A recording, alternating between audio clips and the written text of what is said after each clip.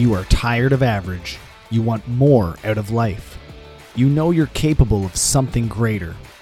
This show will help you become resilient in your home, at work, and in your community. Welcome to the Resilient Humans Podcast with your host, Kevin Wood. I'd like to introduce Ed King as one of my friends that I believe is a truly resilient human. Ed's 31 years old. He's living in Western Canada. He started with me at CrossFit Moncton all the way back in 2008. That is a long time ago. Back then, we were just working out in a playground. I remember back then I was driving around scoping out the different playgrounds, and I was like, which ones have the coolest monkey bars for pull-ups? Yeah. So I found Queenie School. I was like, they got a lot of pull-up bars there. They have some like benches for box jumps. And then sure enough, who's this Ed King guy? He's coming in, guns blaring, and he ripped it up back then, and he's still doing it to this day. So welcome to the podcast, Ed. Thanks. I appreciate it. I'm really glad to be here, and I'm glad to catch up with you too. It's been a while. It has been a long time. Yeah. Yeah. I remember, so I have a couple vivid memories from that park. I actually started dabbling in CrossFit in the Riverview High School gym. I just found it online and for some reason thought that I could do it. And I remember when you had I think I met you at Cape and Rage briefly. Possibly, yeah. I worked there for a while. Yeah, we crossed paths, and somebody had mentioned you were opening up a CrossFit gym, and I was like, what? And so as soon as I saw you had like a first official like workout that you held, I think a few people came down from Fredericton. I remember finishing like dead last in that workout. There were a lot of wall balls in that workout. Yeah, there was. Yeah, because it was a hopper, wasn't it? Yeah, it was Jeanette and I just pulled random exercises out of the bin. That's how the hopper event was born, was because from that first day. Yeah, I remember there was backwards running. Yeah, there's dips. It was only like 10 though. Yeah, it was like 10 dips. Yeah, it was like box jumps, wall balls, med ball cleans. I think it was kettlebell swing or dumbbell swings. Yeah. I remember getting like super humbled because my only experience before that was like just consuming all the information online on CrossFit, like the journal and all that stuff. And then finally showing up to a place where other people are doing it and then realizing I am not good at this at all. And very, very humbling. And then I remember the first time I did Fran was in the park, and I biked to the workout. And I remember biking home, and like I opened up my hands, like every single one of them was like torn open, and biking home with like open hands, and it started raining. And I was like, okay, I love this. I have a picture. We took a picture of your hands after that. I think so. Yeah. On the website. Everybody just had their hands open. They're like, oh boy. Mm-hmm. We don't post those pictures anymore. No. That was like the old school badge of honor, I guess. CrossFit's definitely changed a lot since then.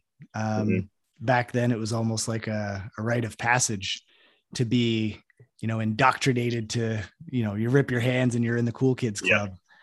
It's definitely not that today, for sure. Yeah. Or meet Pukey the Clown, I guess.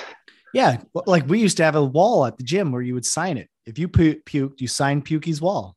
Yeah. And we carried that with us like through 3 gyms, I think. And then we're like, is this really inviting? Is this really what people are looking for when they walk into a gym for the first time? Mm-hmm. So, stupid mistakes when you're first starting out, but lessons learned. Mm-hmm. Again, it's not our goal to make people puke. And oftentimes it was a result of poor nutrition the night before they showed up for their first class, but lessons learned on both sides. Yeah. Well, they're just not used to that kind of intensity. They're not used to getting the signals from their body to be like, hey, you should pump the brakes right now. And they just kind of push through that barrier in a group environment. And then all of a sudden it's just like, I can't buffer this acid. Something's got to go. And same thing with my first, I did the Filthy 50s, first time ever, came out guns blaring. I didn't even make it halfway through and I had to pull the plug. Like, I was like, I don't know what I'm doing. This is insane. How do people do this every day? I couldn't even do it. I couldn't even do one workout on one day. Yeah. Yeah. So give me a little background. We kind of know that you had your CrossFit start here in Moncton, and you left here in December of 2011. Where did that take you? Where did you go from there? Well, I mean, I guess I went off to university there for a little bit, and then I had come back in the summers to train with you guys. But then I ended up stopping university for a while and training with you guys kind of a little bit more, and then decided to join the military. And so I got shipped off kind of all over the place. I went to Quebec and did some basic training there. I signed up as a military medic. So that was a lot of fun.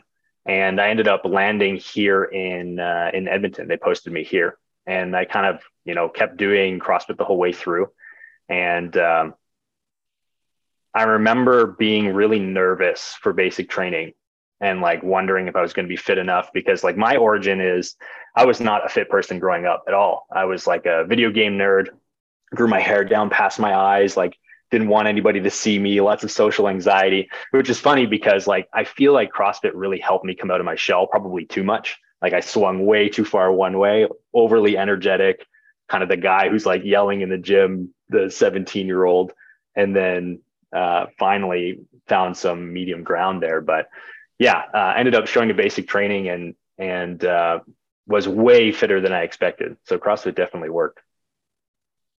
I remember back in the day, we made some a video series called the Dead Ed series. Do you remember that? Yes, I do remember that. Yeah, it was like gym rules, right? Yeah. So it's like when you were unloading plates from the bar, you make sure that you unload them evenly and not all on one side. And we would be like, okay, Ed, now lay on the ground. We're going to put a 45-pound plate on your head and just stay there. And you're like, yeah, okay. Yeah. That 17-year-old Ed would do anything that we asked him to do. Oh, yeah. You had no shame back then. So it was great. I loved being challenged too. I remember there was a time where it was like, I think I was showing up late for class way too consistently in the mornings. And so you would just make me run with a med ball and do burpees until I figured it out. Yeah. I remember that. It worked. I ate that stuff out. Yeah. So you're not still in the military? I'm not. No. So what happened after that?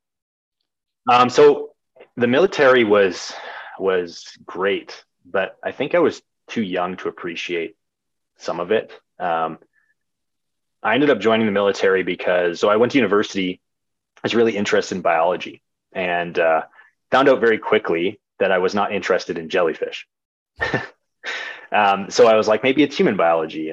And so I was looking at possibly like, hey, should I be a nurse or a doctor or whatever? My dad was like, we should just join the military as a medic, get them to pay for your schooling, and then see if you like the field. So he kind of said it tongue in cheek because he didn't think I would do very well in the military. I was kind of a messy kid and a little disorganized. And by a little, I mean a lot. And as soon as he challenged me to that and told me that, it was like game over. Because I liked being challenged back then. So ended up getting shipped out here.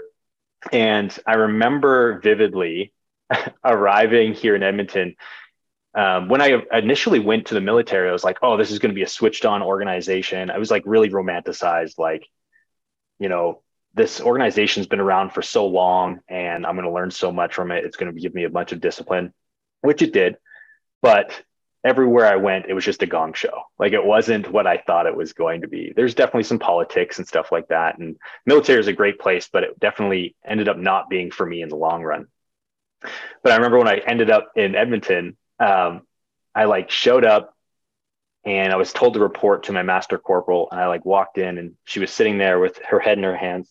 And she said, I can't believe I've been doing this for 10 years. And I was like, Master Corporal, I'm here. And so that kind of got my wheel spinning early on. Like maybe this isn't the place that I want to be long-term, but I kind of stuck it out for my first contract. So about 5 years. And I was looking for what I wanted to do. And the thing that stayed consistent with me long-term was just like, I loved working out. And I was the weirdo, even in the military, that was like working out more than everybody else and helping people with workouts and helping people with nutrition. And it was just something that I felt really called to. And so it got to a point where I was like, I guess I'm just going to give this a shot. Like, I have no idea like really what to do, but I'm just going to go off and try to do this. And the plan was to, my buddy had a little garage gym, and I was going to start training people in the garage gym. So I was starting to get my certifications, and I remember going off to a CrossFit gymnastics certification, which I wasn't technically allowed to go to. You needed like special permission to get away from the base. And so I snuck out, went to do it. And I met a guy who owns a gym here in Edmonton. And at the end of the cert, I was pretty extroverted in the cert. I remember at the end of the cert, he came up to me. He was like, "Hey, like, where do you work?" I was like, "Nowhere technically." And he said, "You want to be a full-time coach at my gym?" And it was out of nowhere, very serendipitous. And I said, "Well, let's talk about it." And, within a week or two, I was coaching full-time. So it was pretty cool. Big jump. Yeah, big jump. And originally, when I made the jump to coach, it wasn't from a place of wanting to coach. It was from a place of wanting to be an athlete, if that makes sense. The mistake that a lot of coaches make early on, where it's like, I want to be an athlete, so I'm going to coach so I can live in the gym, basically. How old were you then? I would have been, God, I'm really bad with dates and numbers. So I think I would have been very early 20s. So I would have been maybe 22 or 23. Okay. Yeah. 20. Yeah. That makes sense based on when you left here, because you were 5 years out of 5 years in the military at that point. Go 4 or 5, somewhere around there. Yeah. So that's kind of what I've noticed as well, is that's about the age where it's like, why, what are the reasons for kind of jumping into that space or that field, right? Mm-hmm. When did that change for you? So look, I've followed you on social media since forever, right? So I've seen this evolve and change over time, but I'd like to know what it was that exactly triggered that to switch over for you from doing it for yourself to doing it for others. Yeah, I had to find service. I kind of stumbled onto the concept of service. I got really lucky. My whole life, I look back and very, very fortunate to have people in my life that influenced me in a positive way. Like, whether that's, you, the folks from Cape and Rage, the Fogartys, which I believe and a lot of my high school teachers. Tim Beattie was great. And I think they all, I actually remember failing physics in high school. I knew I failed, and I got my report card and I saw a pass, just a pass. And I went to Mr. Fogarty and I asked him, and he's like, "Hey, look, man, you're not going to be like in physics, but you're going to do something good." And I was like, "Whoa, where did that come from?" And so he didn't want to hold me back in any way. So that was really nice of him. But I'm very fortunate to be surrounded with a lot of people. And I happened to bump into somebody. So I was coaching and I was really enjoying coaching. But all of my training was coming from a place of I wasn't enough. And I didn't realize that my main drive to be an athlete was always from this place of needing to prove myself. And it was really this journey of self-acceptance. So it was really interesting. I was getting really fit and I was training a lot. But it was almost like I would punish myself because nothing was ever good enough. So it doesn't matter how much heavier my back squat got or how much better my technique was or how much fitter I got. All of my decisions were informed from that negative place of, I don't like myself, I need to be better, and just chasing validation in some way. And eventually, so you can make some progress when you work from that energy, but eventually it's twisting and it makes you start having some bad decisions and not feeding myself enough. I remember denying myself meals because I didn't execute the way I wanted to on workouts. And I remember just being very, very negative to myself all the time and just kind of being a storm cloud. And I had a buddy of mine who saw, I think, some potential in me, I guess.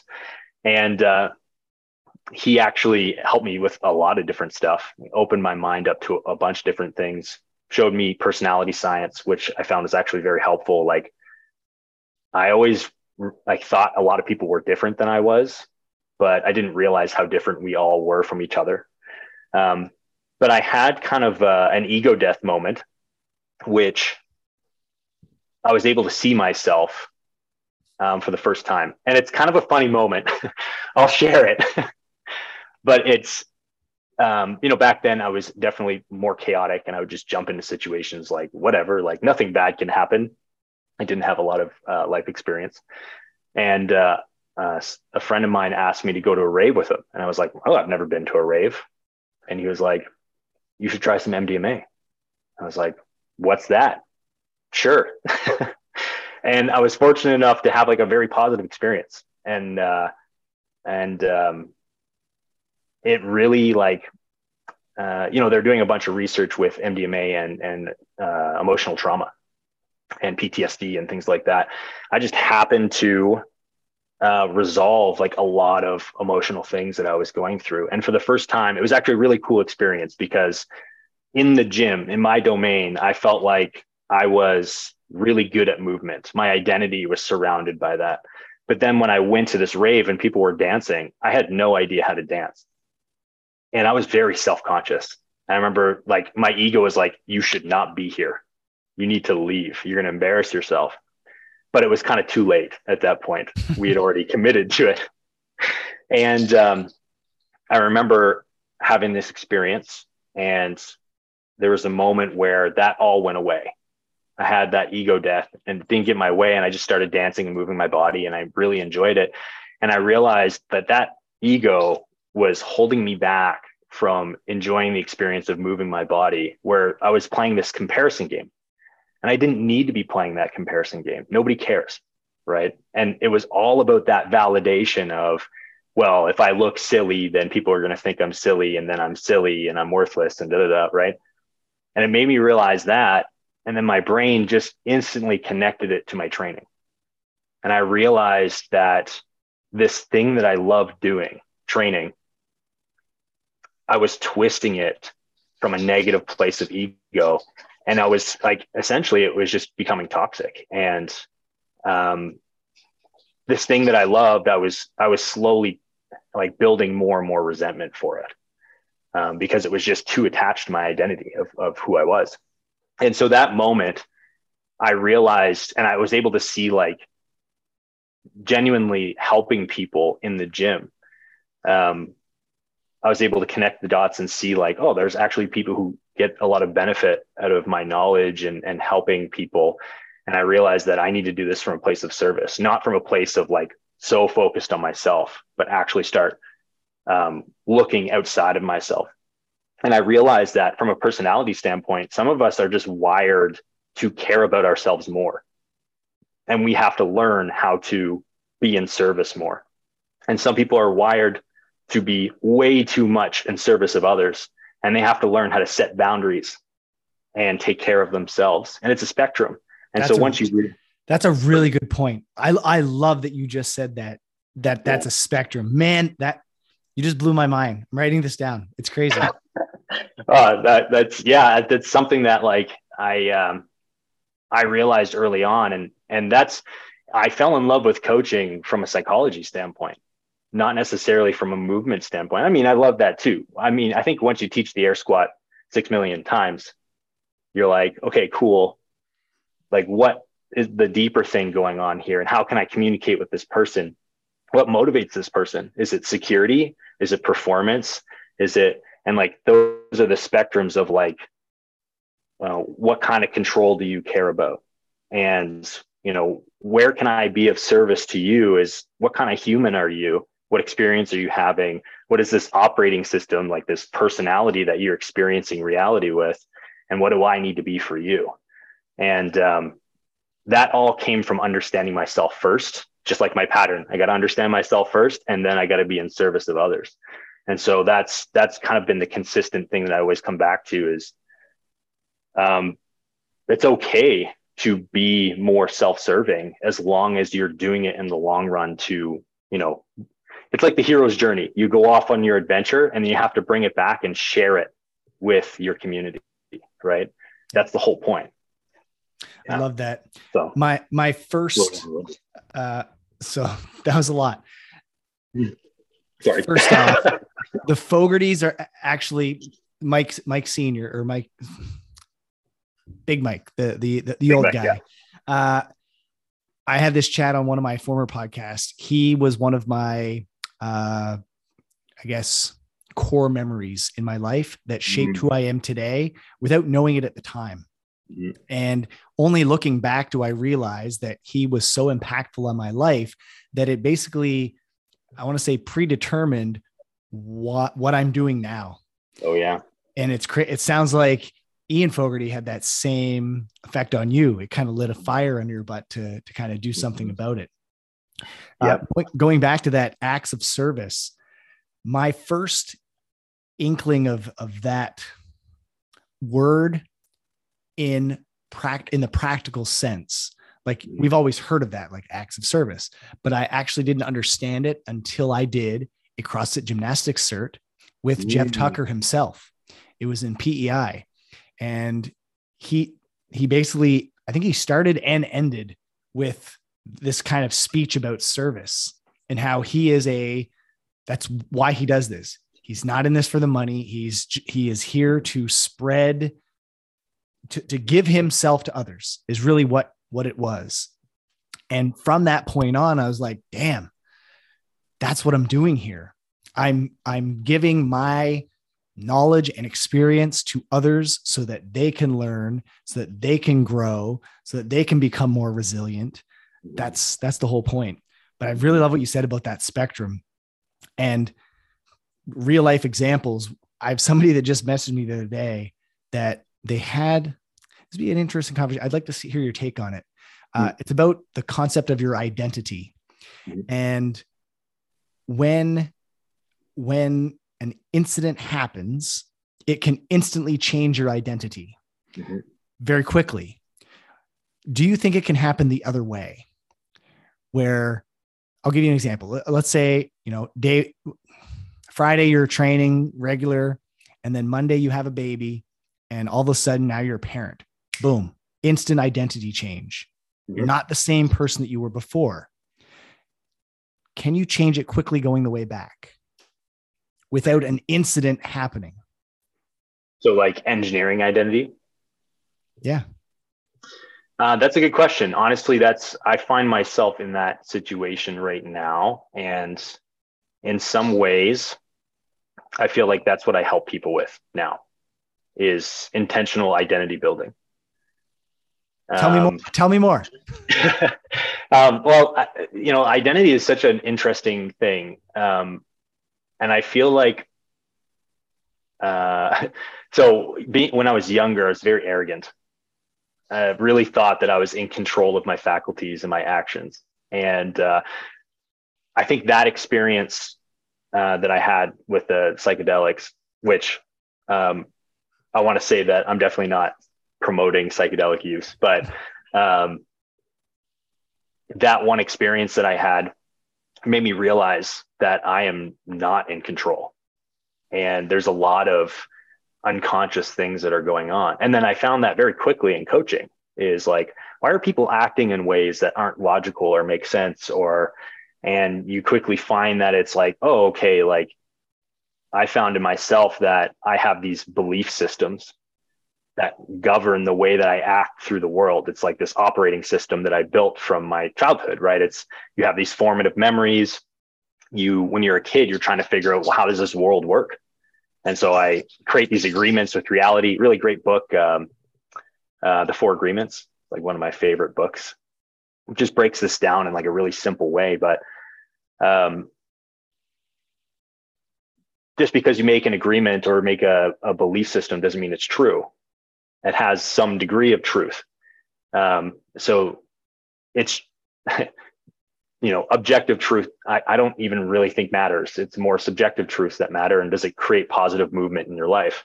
If it stops creating positive movement in your life, maybe it's time to go inward and like look at my belief systems and be like, this is actually holding me back now, and it needs to change. For the first 30 years of my life, it actually helped me, but now it's actually hurting me because circumstances change over time. So, I think that from a biological standpoint, a lot of this happens not consciously. And a lot of my identity building, like you said, it's like you had that experience with Fogarty and you didn't even realize you were like following this identity pattern until all of a sudden you're like, oh, wait, that is what I'm doing. And that was instilled in me by this person. When I look back, it's funny because like there's a bunch of people in my life that are like that. But then I realized even deeper stories did that for me when I was younger. So like Optimus Prime against Megatron, like teaching me how to be like a positive male figure. I know it's so funny. Yeah. The Ninja Turtles, like I go back, I'm like, oh, where like am I getting these ideas that I need to be this kind of person? And it was all instilled in those kinds of things. And I gravitated to the heroic story. And that's the self focused personality, right? And I find myself at a point where you become conscious of like your identity structures. And it's almost like you put on all these brakes. You're like watching yourself act all the time. And I find that it's really challenging to, once you become conscious of it, it's like learning how to build it. And I find that you have to like go from the opposite direction. And so an identity, we do this unconsciously. So one of the identities I built was like CrossFit Games athlete. I'm going to be a CrossFit Games athlete. So I'm going to act like a CrossFit Games athlete. The problem is I didn't know what CrossFit Games athletes did. I just made up what I thought they did and I followed that out. And if somebody told me different, how would they know? I know what they do. And so that was the problem I ran into. So what I have now is this kind of like cyclical approach of pick a direction that speaks to you, pick an identity that speaks to you. And it's an iterative process. So progress is definitely not linear. It's kind of all over the place, but there's an idea that you can engineer it so that it spirals kind of upwards and loops. I guess like in the military, it's the OODA loop. Yep. Right. The I've observe. Heard of that. Right? Yes. Yeah. And so you can get like really technical with this, and you can go, okay, like what kind of person do I want to be? What do I want to do? What kind of identities do I need? Okay, let me do some research on that. You do all your research. What does that mean? What do those identities actually do? What do they like? Okay, what is an entrepreneur? And what are entrepreneurs actually doing? What are successful entrepreneurs actually doing? Not this idea that's going around of hustle culture or like whatever, right? And then once you do the research, you create a plan. And once you do the plan, you execute the plan, and then it's going to fall apart because you're not that person. If you were that identity, you wouldn't need to do all this work. You'd just be doing the thing. And so you wait for it to fall apart, or you have a cyclical time. So like weekly, you do a review. How are my action items doing? Am I executing the way that I want to be doing things? Am I doing the habits that I need to be doing? Because essentially, identity informs your actions, which are your habits, which informs your circumstances. And so, you can work the other way, right? Okay. So that was my next question is which way is most efficient? Because I've had this chat with people recently, as of like a few weeks ago, and my habit building program started with, let's work on the smallest, easiest thing that we can change now and build some momentum and some consistency with it. And then we'll start changing some bigger things. And then eventually it changes your identity of who you are. But then somebody recently challenged me and said, why not do the hard work up front and start with changing their identity? And then all the habits start to fall in line with who they are. That's like swimming downstream with the flow. Yep. It might be hard to learn to swim at the start, but you're going to get that momentum a lot easier if you change that identity first. So then my question is, what are the steps required to change that identity? So I think this is kind of this reminds me of the argument where it's just like, what's the best way to squat? And it's like blue belt coaches try to fit people into the idea of a squat rather than trying to find the person's squat. And I think in some sense, it really depends on the person you're working with. I think that they both could be viable techniques, but is the person that you're speaking with. So some people are very intuitive. They're very like hippy dippy woo woo people, right? And I feel like those are the kinds of people that you could probably start with the identity piece. Okay. And kind of like get them to really work on like emotional connection to that identity, visualizing that identity. What that pattern might look like could be different, right? It could be several times throughout the day, you're visualizing it or saying a mantra, or, I feel like that's kind of that approach, is like building those mantras and repeating that to yourself daily and having those intentional pieces. But I don't think that everybody's like that. My fiance, my dog's like wiggling its ears a lot. So I apologize if you can hear the tags in the background. My ADHD is like keeps being pulled to my dog.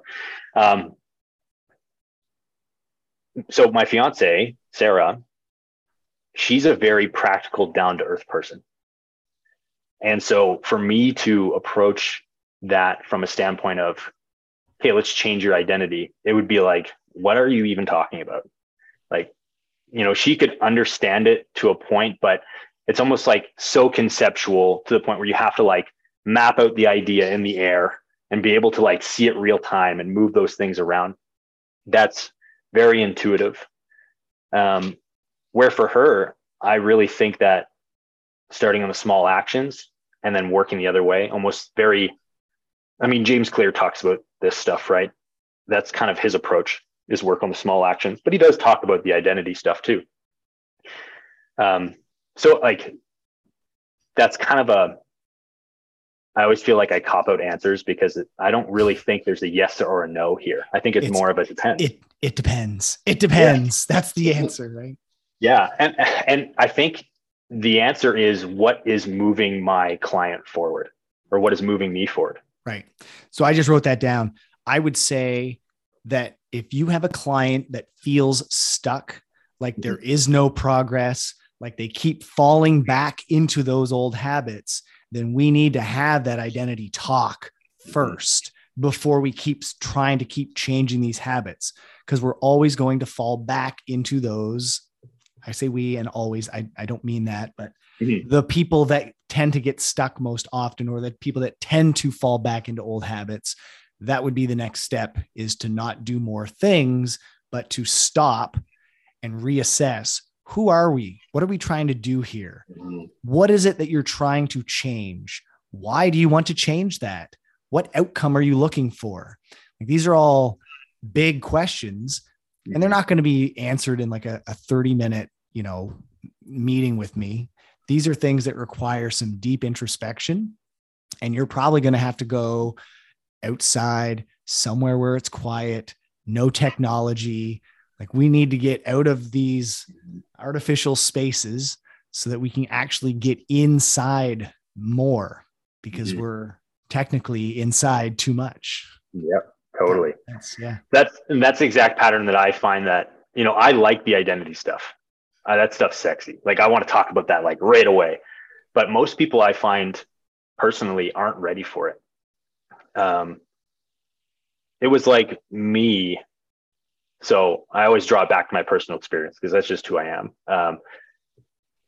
When I had this random idea, when I was younger, I wanted to go to the CrossFit Games. That's what I wanted to do. I don't know why I wanted that. It just popped up in my head, and it was like, that's what I wanted to do. If you asked me why, it would just be some answer that wasn't actually thought through. And so when I moved through my experiences, I was able to look back at some point and realize I didn't actually want to go to the CrossFit Games. I wanted to be a person like that. I wanted to be someone who has integrity, somebody who works hard, somebody who's valued, somebody who has capacity. I should say. And there's lots of different ways to express that.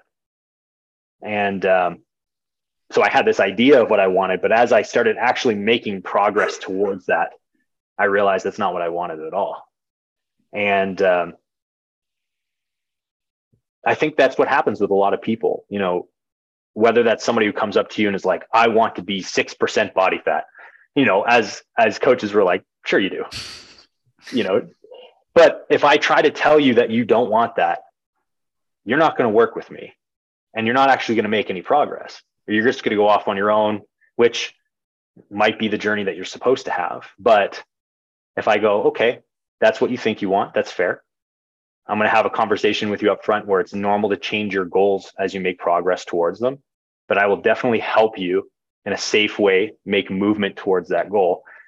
And I always say, you're going to mess this up. Like there are going to be obstacles that you don't see coming, come up in your way. And my job is to help you with those. And so whatever it is, it can be setting boundaries with people. It can be whatever ends up coming up. Let's have a conversation with it. There's no judgment. This is the process. I expect you to mess up because that's how it happens. If you were the person you needed to be to have what you wanted, then you'd have what you want. Right? Yep. You wouldn't need help from me. And so I just create a safe space for people to be vulnerable and talk about like, well, what didn't go right, and take ownership of stuff and make new plans. And so, yeah, all of that to say, I always find that when they have that first, like, this should be easy. I'm just trying to do this stuff. Why can't I control myself? That's that time where it's like, let's talk about identity. Yep. Why are you doing this? Why are you here? Why are you being called to this actually? Let's peel the onion back a little bit. And then more movement. There's like a little degree of change in their plan, maybe. And then there's going to be another one. And then let's peel it back some more, right? That's the pattern that I've seen. But I mean, I've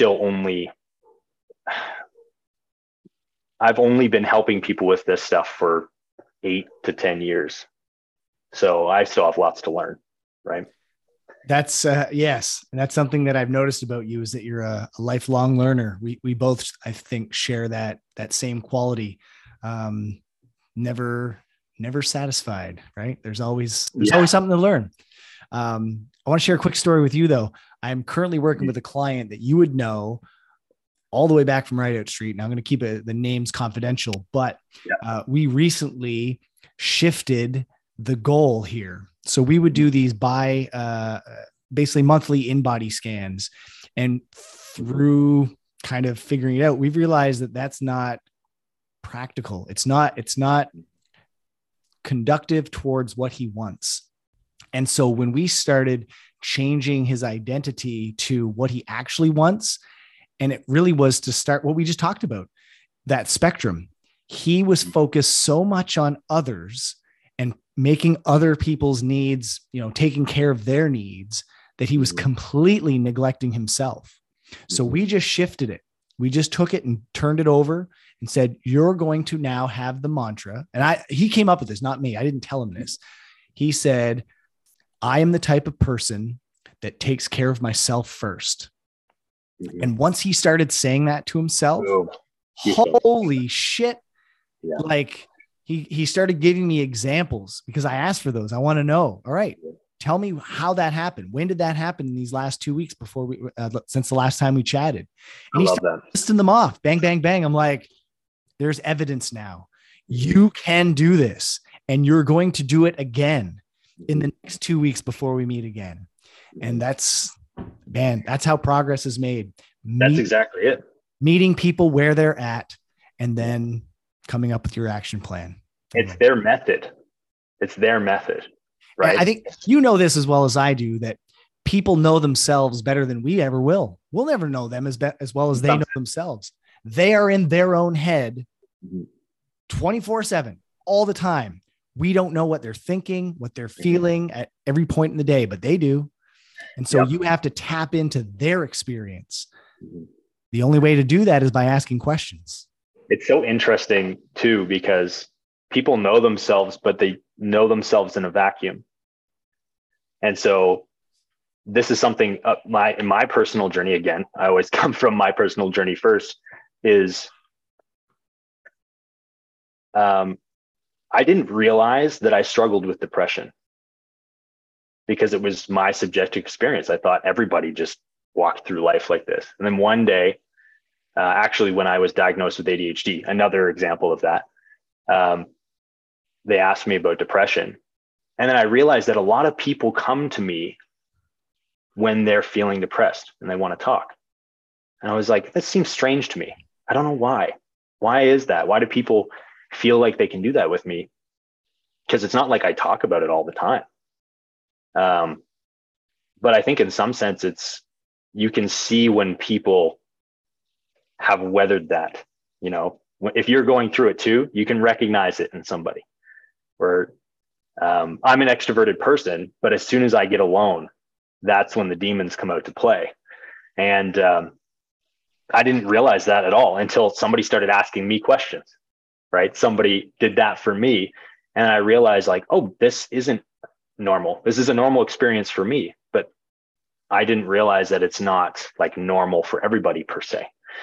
And I think in a lot of ways, that's what we do, is just like create that safe space to help people be introspective. And the medium is nutrition and fitness. Yeah. Right. And it's really nothing to do about nutrition and fitness. Exactly. It's the crazy part. They come to us for this nutrition. They think, right? That's the story that they've told themselves, is that they think they need to work on their fitness and nutrition when really it's far from it. I find it boils down to, again, I mean, I don't want to project this onto everybody, but I've seen this pattern a lot. And not a lot of people walk into a gym because they love themselves. It's not. I would say it's less than 1%. Yeah. And if they have, it's because this isn't the first gym they've walked into usually. Correct. Right.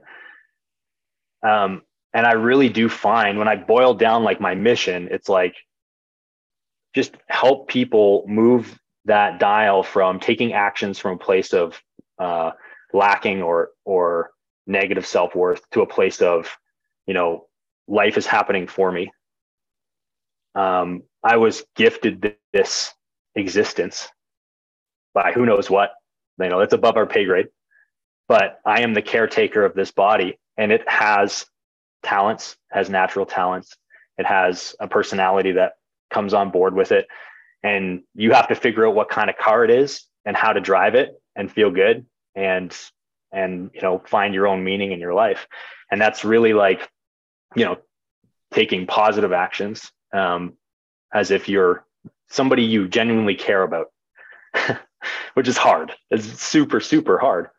And that's why I think it's really just about developing your method and stopping comparison. Like, you can look at what other people do to try things out. But at the end of the day, if it doesn't work for you, you're not the problem. It's just that's not the right method for you. And I think a lot of people will think that they're broken if the way they study for a test doesn't work for them, or, you know, how they want to have a certain style of relationship with their partner that they saw on Instagram. But, you know, like, you have to figure out what your method is with your partner. And the same thing with your nutrition and your fitness. Like, what does your nutrition look like in your life with your circumstances and your goals? And that's always changeable. You have the power. Yeah. But yeah. Anyway. Usually things are on a spectrum. A lot of us like to put things in buckets, right? Mm-hmm. It's either this bucket or that bucket. It's either good or bad, right? Yes. And it's not like that. I talked about this in my speech that I gave last week about our nutrition spectrum. It's not good or bad. It's better or worse, right? Mm-hmm. There's a spectrum with how we do things. You can weigh and measure precisely everything. That's one end of the spectrum. And then the other end is the intuitive eating. Eat when you're hungry, stop when you're full, and that's it, right? But there's a whole bunch of stuff in between. And that's where I like to live, because that's where my life is. Mm-hmm. I love living my life in between. So my diet approach is don't eat like an asshole. That's it. Mm-hmm. I don't weigh and measure everything. I also don't fall into the eat when I'm hungry, stop when I'm full all the time. Mm-hmm. But I just know if I eat this entire bag of chips, I'm going to feel like an asshole later. Yep. So don't do that. And that's it. I think I'm a fairly healthy guy. I mean, I'd say I can still do pull-ups and body weight back squats. So it's all good. Right. But as soon as my performance starts to tank, or I start to see a difference in how my clothes fit and just how I feel generally in energy levels, then it's time to move on that spectrum. So my life, well, this happened just last year. I noticed I stepped on the InBody knowing that the results were not going to be what I was hoping for. So I was like, okay, this is it. I'm going to see. And sure enough, it validated what my thoughts were. Yep, definitely up. So then I made a change and I moved up the spectrum. All right, I'm going to weigh and measure for a few weeks, get things back under control, recognize where I'm, I guess, being more lenient. And then cool, I'm right back to where I was before and things are good. Now I'm back down on the spectrum to don't eat like an asshole again. So, Ed, I'd like to hear how would you define resiliency? I always ask my guests this because I like to hear their take. And if it requires you to answer it by answering it with what's the opposite, that also works, because I'm very interested in what you would say about that as well. The opposite of resiliency. Yeah. So actually I thought about this a lot, and words are really interesting because they mean different things to everybody. And it's important to get uncommon definitions when you have conversations. But for me, so I think people think of resiliency as like doing hard work, things that are hard consistently. But I think that people also, and I used to do this, was hard work. I didn't operate off of my definition of hard work. I operated off of the common definition of hard work that's out there. So like working out and like eating healthy and doing all those kinds of things. But people would always be like, oh, you're so consistent and like so hardworking and so resilient. You work out every day. But I was always like, this is easy for me. You know, this isn't hard work. I enjoy this. I'm a weirdo. You know, there's something about doing hard training that I just enjoy doing. And so I thought that was hard work for a long time because it felt good for people to say, oh, you're so hardworking. But the hard work for me is not that stuff. And it's all about my experience. What is the hard work for me? Well, the hard work for me was learning how to rest, learning how to recover. And that doesn't make me better than other people. That's just my journey. For some people, it's learning how to, you know, work out and do the hard work and push themselves. It's that spectrum again. It's where do you fall on it? And you need some of the opposite of what you are, right? And so, and again, I'm talking as if like I know the answers here, but this is where I'm at in existence right now. This is what I understand. That can change down the road. But so resiliency to me is having the courage to do the hard work over time and keep continuing to do that, knowing that you're going to screw it up, knowing that like part of the process is falling off the horse. And in fact, it's not about getting to where you want to go. It's about the process of falling off the horse and getting back on and like dialing that in. Right. And then you can go anywhere you want to go, because that right there, that is the process of resiliency is, you know, can you get back up when you're approaching something hard? I don't know if that makes sense. I've seen a quote about courage, and it's very similar to what you just said. Courage is not having a lack of fear. It's looking at the fear and doing it anyway. Mm-hmm. But I think that what you just said kind of has to come with some sort of self-reflection where you have to really, or a self-assessment. You have to be able to sit down and truly assess what is it that's challenging me right now, not forever, but in this moment, what is challenging me now? And what's the hard work I have to do to change that? Mm-hmm. Is that kind of what you're getting at? Yeah. Yeah. And it's different for everyone. Again, if you're looking outside, you're usually going to think like you're probably going to approach it in the wrong way. Because you're gonna look at Instagram and be like, well, those are all the hard things that I see people doing, so I should do those too, right? And you'll see it too, like you see it in the CrossFit space is a good example, because CrossFit has so many different domains of fitness.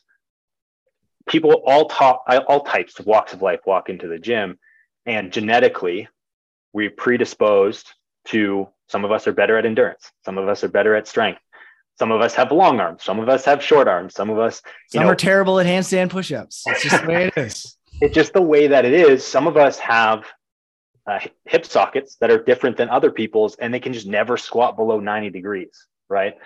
And that's okay, but you'll never know what's optimal for you if you're trying to meet some other standard, right? And I feel like people do this in all aspects of their life, instead of figuring out who they are and then working from that standpoint. Like, there's a lot of who we are that's flexible and that we have control over, but there's also a big portion of who we are that we don't, and finding a way to integrate that and make peace with that can actually help you move forward. And I think that for some people, that's a big part of their journey is figuring that out. I think for a lot of us, like even myself, I have a lot of gifts that I've been given, but I have a lot of things that I do not like about myself.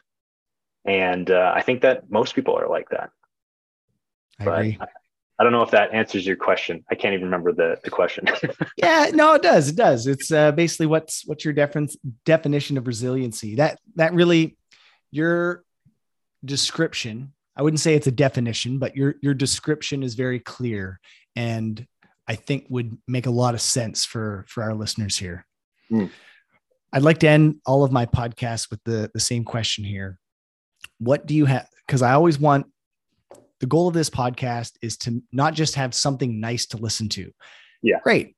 Ed King, he's a great guy. You should hear his story. It's great. But I want people to always leave this with something actionable that they can do. Mm-hmm. So what is your advice to people to become more resilient? It's a good question. It's not an easy question. It's not, no. I mean, and my approach is typically one of like, understand yourself first. And so it's hard for me to just give blanket advice to people, other than know thyself. That's something that really speaks to me, is you really understanding yourself will help you move in the direction that you want to move. Okay. So give me a thing. What can I do to understand myself better? Yeah, of course. Yeah. So, pay attention to the relationship you have with yourself. And so what that looks like is, what is your self-talk like? That is a great place to start, and just journal it. How did you treat yourself today? In times of high emotion, in times of rest, in times of touch base with yourself. What does that conversation look like between you and yourself? Are you a bully to yourself? Right? Are you too lenient on yourself? What do you think? And then have somebody help you interpret that, because you're biased. You're always going to be biased. Yes. So that is a great place to start understanding yourself first. And then from there, that'll help you see where you're sabotaging yourself, because we all sabotage ourselves. It's just how we work.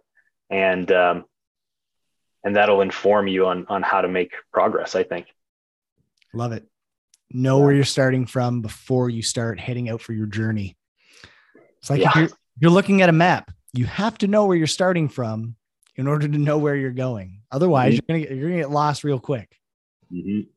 And I think too that like, it's okay to be lost. What's lost and what's not lost. Like, that's just a human definition we put on things.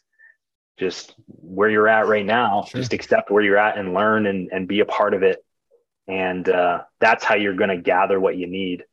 Is if you're not present, if you're not here, you're not going to get what you need to move forward. So kind of a woo-woo way of saying it. It's funny because story-wise, I don't even think like, the coaching thing, led to opening a gym and, led through the whole COVID stuff and closing the gym now. It's still working with people, but I really enjoyed this, man. I would love to do this more often with you. So I was just about to say, I appreciate you taking the time to come. I do believe this is now a new record for the longest podcast I've ever recorded. I don't even know. How long are we in? It could be close to an hour. Oh, okay. Yeah. So the longest one before that was just released last week. It was 46 minutes. So congratulations. You are the new title record holder. I'm a bit of a rambler. All right. But that's great, man. I took a ton of notes. You gave me a paradigm shift today with that, that whole spectrum thing, the acts of service spectrum. That kind of blew my mind, and I'll definitely be using that with some of my clients. So I appreciate that. Thank you for that. And like you said, we definitely have to do this again. I would love to have you on again, because I think we literally only scratched the surface of what both of us have to share. It's been a pleasure, Ed.